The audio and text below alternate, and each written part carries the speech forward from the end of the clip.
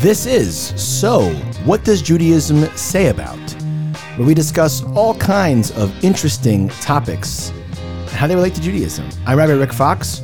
With me always is the delightful Rabbi Meir Bier. Today we're going to talk about, so, what does Judaism say about why people just live, some people live some really miserable, just awful existences, just miserable lives. Why is that, Meir? It's a tough question. And I'm not talking about the choices they make.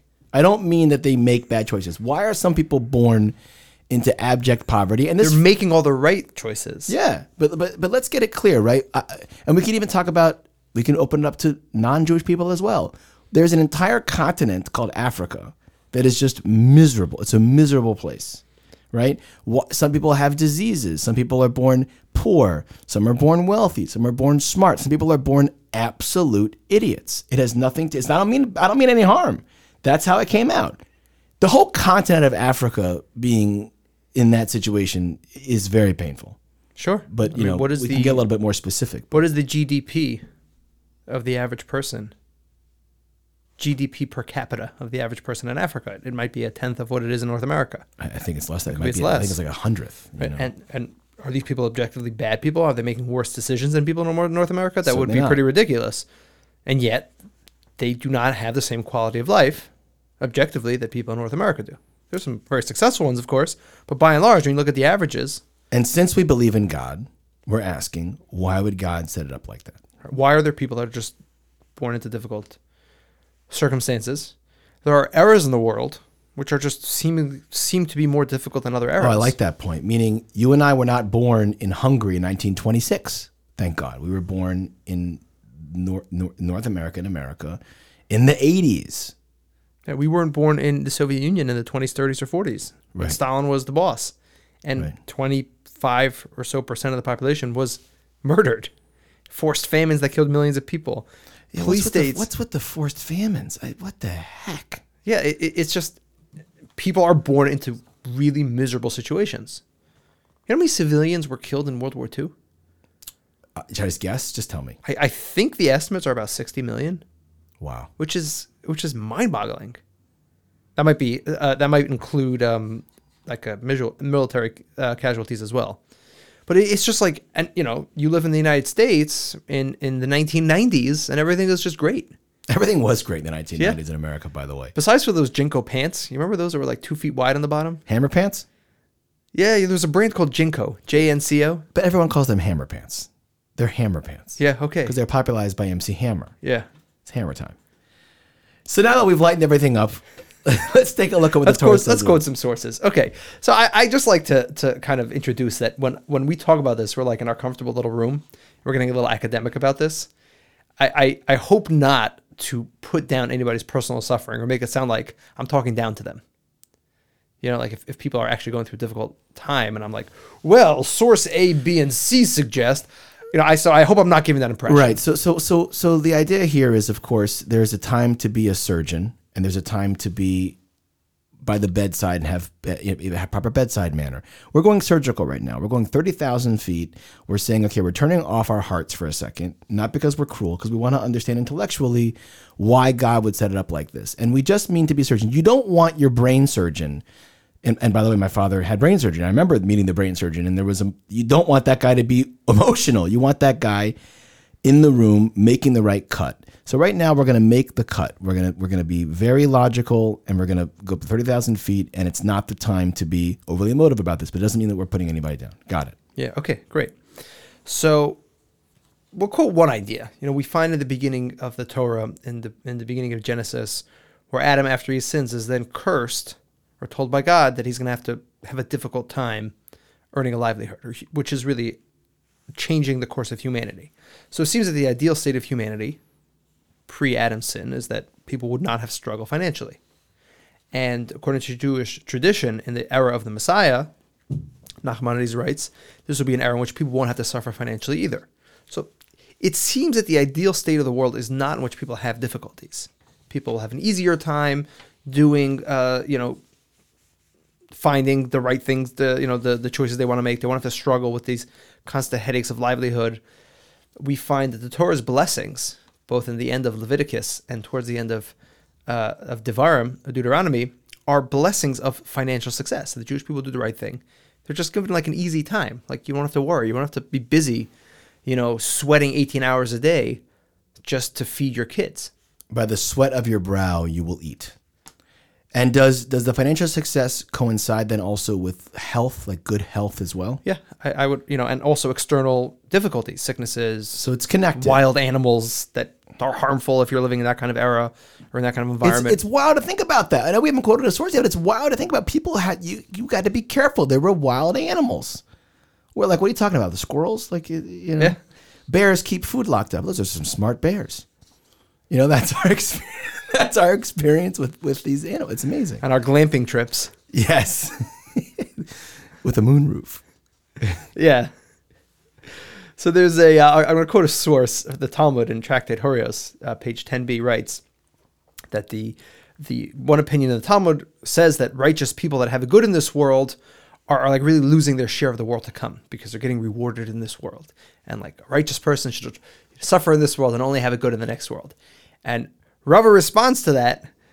Rava, the leading sage at the time. Yeah, of his era. He's like, mi sani da'achli trei alma. Is there a reason to hate someone that enjoys both worlds? Meaning the ideal is to enjoy both worlds, theoretically. And yet we find that there are good people making good decisions who just struggle. So we're not saying that this is the ideal, and we're not saying that every person who's successful, is getting his mitzvah reward in the form of financial payouts instead of druthers. That's a great archaic word to pull up. So, in the, once again, I think we mentioned this, like the programming of the world, so to speak. Right. How everything operates. This becomes something which, to put the calculation on an individual is really not nice. We can't understand why any one person goes through these. We're trying to understand from a macro cosmic perspective why these exist. On. Exactly. Precisely. Right. So the I liken it to the weather. So the computers aren't that sophisticated, can predict weather within like a 50 or 100 mile range. The really sophisticated weather programs can get down to a specific square mile. Right. So we're not doing that. We're not getting down to the square mile. So the Latzato, the Ramchal, writes in that there's a number of factors in the world. There are those that suffer because of punishment. There are those that suffer not because of punishment, but because by struggling, that is how one develops. Many personalities will only discover their true inner strengths when they undergo periods of suffering. The Talmud writes that for many people, being poor is in fact a blessing, because they would be so distracted by wealth that they would not have the focus to actually develop values. Now, there are people that develop values while they're wealthy. There are people that don't develop values while they're poor. So we're not saying there's a right or wrong, but within the factors of the world, there are numerous different considerations put into the world that we know it. And that framework of really it's set up as a way for us to be successful. Success needs to be defined as refining oneself, spiritual attainment, spiritual. If you hold that those things are not valuable, then certainly this looks like a really bad system. But so long as we can understand that a person should develop, become more mature, become somebody of value, of an essence that really radiates and lightens up a room. So then there's a reason that it might be bad for a certain personality type to have wealth or a certain personality type to have poverty. And then of course, if they fail to develop in those situations, now we're getting to the realm of free choice, which is not today's discussion. Right. So this is really well said, the way you're putting it. I'm going to give another 2 or 3 factors to add to the formula. Number one, we have discussed this once. People can affect other people. If one person focuses his life, excessively so perhaps, on making money, he may leave over large amounts of money to his kids. His children can have a slightly altered, kind of environment that they live in based on their parents' decision. And that doesn't mean that they don't have choices to make, but the location of the choices on the graph of humanity can be shifted by other people. Sure. But let me ask you this. Why is Africa all messed up? So that I can't answer. That's already getting to square miles. While those people have to suffer and we can have it easier, are questions which are, not something we're necessarily going to answer, but perhaps their role to some extent, and I really don't want to go into people because I just feel that's insensitive. There are those that suffer, and this is another point, that some people who suffer teach other people lessons. And we'll talk about this more in a second. They're a model for us what we'll call more financially successful people to learn values because they're not obsessed with wealth. And look, they have family and they value family. The Talmud writes in Tractate Moed Katan that poor people often have a better connection with their young children than wealthy people do because they lack distractions. So we have all these like interesting factors that go into, what makes people's, environments or the place that God puts them in. Other factors include the idea that we have certain righteous people who will become, as we mentioned, examples for other members of the human race. There are people which, so to speak, carry the weight of suffering that the world needs to have, which is a similar idea in the sense that there are people who are going to be examples of how far the human spirit can go. It's an amazing thing to think about how far the human spirit can go. And by the way, who says they're miserable? Obviously, we opened up by saying, people live miserable lives. That's talking about objectively. But subjectively, how do we know? Right. Here's a list of the 20 happiest countries in the world. We're starting off with Finland, then Denmark, then Iceland, Switzerland. So something's going on in Scandinavia. I thought cold weather is depressing. The Netherlands, first of all, we don't know what determines it. Luxembourg, Sweden, Norway, Israel coming in at number 9. Not an easy place to live, by the way. Is not an easy place to live. New Zealand, Austria, Ireland, Germany, Canada. Then the United States comes in at 16. Now, I think what bothers America and the reason Americans aren't more happy is because they say things like, "Why are we number 16?"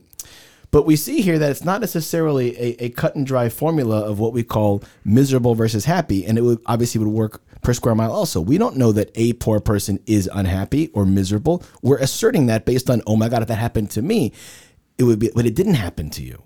It didn't happen to you. Do you know what I'm saying? I went through a very personal tragedy. My father left me at 30 years old. He died from brain cancer. It was a very, very challenging time, and he suffered tremendously from that. But he was not a miserable person through that, and neither was I. And yet, objectively, that was a very miserable time. That's a very insightful point. I'm gonna offer a source which I think really brings this point home. The Talmud describes something called Yisurin. Yisurin means people who suffer, and the Talmud says there's a category of Yisurin, of these sufferings, which are called Yisurin Shel Ahava, meaning they're not punishments. They're difficulties that people undergo which is, I guess we'll say, an act of love of God. So if a person wants their child to learn how to swim, they might have them struggle in the pool for a little bit, not because one is punishing the child, but because through the suffering, that child now learns a new skill. The Talmud writes that if a person can maintain their Torah study or their prayer, which are just examples of a person's spiritual and emotional development, through their suffering, so that is an indication often that suffering is not there as a punishment. And I think, if I may go on share my own thought, I think it really depends how people will accept that Yisurin, those punishments. If they continue to develop, what they've done is, instead of being like what we'll call quote unquote a punishment, but it's really just a development stage. So if I'm understanding this point, it's about framework and redefining what we call important, what we call good, what we call the purpose of life. Without those pieces of information, without that belief system, we do kind of get stuck. So we are going to have to try and understand, what does it mean to be close to God? What does it mean to develop a personality? What does it mean to grow? Why would I want it to be that way? Make it easier. I mean, these things become very interesting and very esoteric. But if I can just take your point to a slightly different direction, getting back to your Africa point, what you'll have now is, if we're going to put in, as you mentioned with your list, other factors other than money into what is a meaningful human life, value, spirituality, you've become much more democratic, because you haven't just, if one defines success in human achievement as financial, you're writing off you're writing off huge areas of the globe. Right. There are poor areas of the globe, and you're just like, those people are second rate.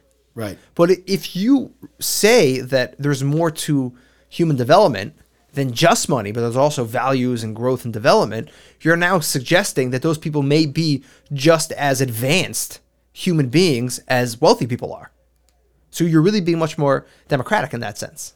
That is a fascinating point, meaning it levels the playing field in a way that enables everybody to sort of grow in their own way. And it also, by the way, gives us, again, back to free choice. If it was just happy clappy dancing, all and you would be very limited in the ability to grow through those things. Right. So I'm going to share one more source, which I hopefully will tie some of these ideas together. This is a conversation. This will prove once and for all why people live miserable lives. Yeah, well, we're trying. This is a passage from the Talmud in Tractate Bava Basra 10a. The Talmud writes, the Talmud mentions a conversation between Tunis Rupus, who was a Roman general, and Rabbi Akiva, the famous sage Rabbi Akiva. And Tunis Rupus asks Rabbi Akiva, I think his name, at least in the English, is spelled Tyrannus Rufus, but Tunis Rupus is how the Gemara writes it, that if your God is a lover of the poor, why doesn't he feed them himself? Like, it would seem, Tunis Rupus asks Rabbi Akiva, from the fact that people are poor, they're supposed to be poor. Because if God didn't want them to be poor, he wouldn't have made them poor. So why should you give them charity? I think that's a fantastic question from Tunis Rupus' perspective. Yeah, solid question. So Rabbi Akiva says, the fact that we can give them charity saves us from punishment. It makes us sensitive. Tunis Rupus says the contrary is true.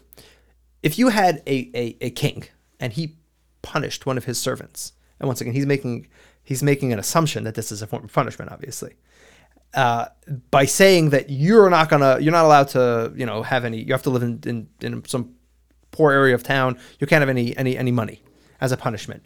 And then you'd go and give that person money, essentially disobeying what the king wants, you'd be liable for punishment yourself. So Rabbi Akiva says, first of all, a great attempted knockout by Tunis Rufus. The guy is not a fool. Joe. Yeah.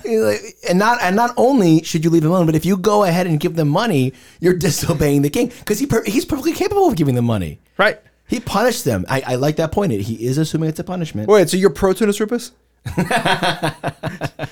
Just want to see which team you're on. I do want to do the exercise of understanding Tunis Rupus' perspective. It's a logical point. Right. It's an excellent point. And I agree with you. Tunis Rupus he's not making a foolish claim. What's Rabbi Akiva's response? He says, you have the wrong understanding. He said, if you have a child and for whatever reason the parent tells the child that today you can't have food, you have to suffer. And then somebody would go and give the child food, the parent would actually be happy. Now, decoding what that statement means, I think, is the following. We don't assume that poor people are poor because they're getting punished, right? The way a king will view one of his subjects. It's more of God as a father to humanity, loves humanity, but for whatever reason, it is necessary or it is better for some people to undergo certain struggles. By you doing your best to mitigate those struggles, you're not going against the real will of God. God doesn't want people to suffer. But God wants this system in place in which people will be forced, quote unquote, to take charity. And by being forced to put in that position, it will allow them certain development. It will allow them certain insight. It will allow them to gain certain value. And will also allow the wealthy people, hopefully, to become more sensitive by caring about the plight of these people. So by doing all that, what we're really having is this like network of humanity who has to care for each other. And through that caring, they actually develop. So this is like the parent who sends his kid on a hiking course to learn how to become tough because the kid is very fragile. And even though it's a struggle for this kid, going through this course helps the child out. It helps the poor. It helps the wealthy. The fact that there are poor people forces wealthy people to become more sensitive. How can you ignore a person who doesn't have food to eat? Right. And the poor person has to realize that not everything is under his control. Right. So by having this system in place, and why some people get to play the rich part and some people get to play the poor part, I can't tell you. We don't know. We don't know. But what's clear also here is that this, again, is why setups like communism really go against this whole setup of how we need to grow and develop. There's no such thing as it's not fair. It's we have to really, as humanity, challenge ourselves to be more sensitive and really people that have means. And I will throw the vast majority of Jewish Americans into the have category, certainly when you look at it globally. And we are living better than the French kings of the 1700s, of the 1800s. We are living better than the Habsburgs. You mean indoor plumbing? Yeah. And more than that, the choices that Jewish people had to make over the last 1,000 years, where the Cossacks were coming over the border, hack off your arms while they raped your daughters in front of you. That stuff happened, and it was like, okay, am I gonna like still believe in God? Today it's like our choice is like, am I gonna make myself nauseous with 3 pieces of pizza, or am I going to have like 4 hamburgers? Is that how I'm going to make myself nauseous? If we were to be sensitive ourselves and wake up and recognize that we have it really good, that will hopefully motivate us to be sensitive, have that hidden attribute of gratitude that makes our lives so meaningful, and also wake up to begin to help other people realize their goals as well. It's a tremendous challenge. Yeah, well said. I just want to take this point and like kind of flip it around a little. Which point are we flipping? The point you just made, that like we're like living in this happy era and we should recognize how much suffering has gone on. I'm not really flipping it, but I think I'm taking your point and giving a new angle to it. And that is the following. The Talmud writes in differentiating between the 2 Talmuds. So there are 2 Talmuds. One is not very well known. It's called the Jerusalem Talmud, Talmud Yerushalmi, and we have the Babylonian Talmud, which is the typical Talmud that everyone studies. The Talmud Bavli actually describes itself as being that it was like created in darkness, because Babylonia, where it was written, was a place that didn't have as much overt spirituality. And it was a struggle to put together a Talmud in an environment which didn't have that much obvious spirituality. Israel was a Jewish state, and there was a certain openness to spirituality, whereas Babylonia wasn't. So in a similar vein, while we might have it easier when it comes to physical struggles, and we don't have to worry about health as much and about poverty as much. But on the other hand, our spirituality, our kind of being pushed into recognizing a need for spirituality might be a little harder. So that might be our struggle. Right. And I don't think that flips it on its head at all. I think that's exactly the point. We have to wake up because in the lap of luxury, it is so difficult to feel sensitive to our own spiritual apathy. All the more so our friends and neighbors. Yeah, exactly. So my father had a teacher in yeshiva, this is in the 70s, who was, European born. So at the time there was a fast food chain called Howard Johnson. And they had some sort of 27 flavors of ice cream. That was one of their like selling features. And this teacher of my father used to say, is like, you Americans are so busy with the 27 flavors of ice cream that you don't know what it means to need to develop intellectually because you have so many distractions. It's like in Europe, we went to yeshiva in pre-World War II Europe. We had nothing. So of course we were going to think and contemplate and have ideas. I know. I love it when my kids are bored. They're going to be like, Dad, I'm bored. I'm like, thank God you're bored. Let's get to exactly. work. Yeah. But I hope this has given us, personally for myself, given us a little bit of insight. But, we can all certainly grow and all certainly be more sensitive, understanding, what's going on. And from a large perspective, why there's a system of what looks like misery. But really, we just want to develop. Well said. Well said.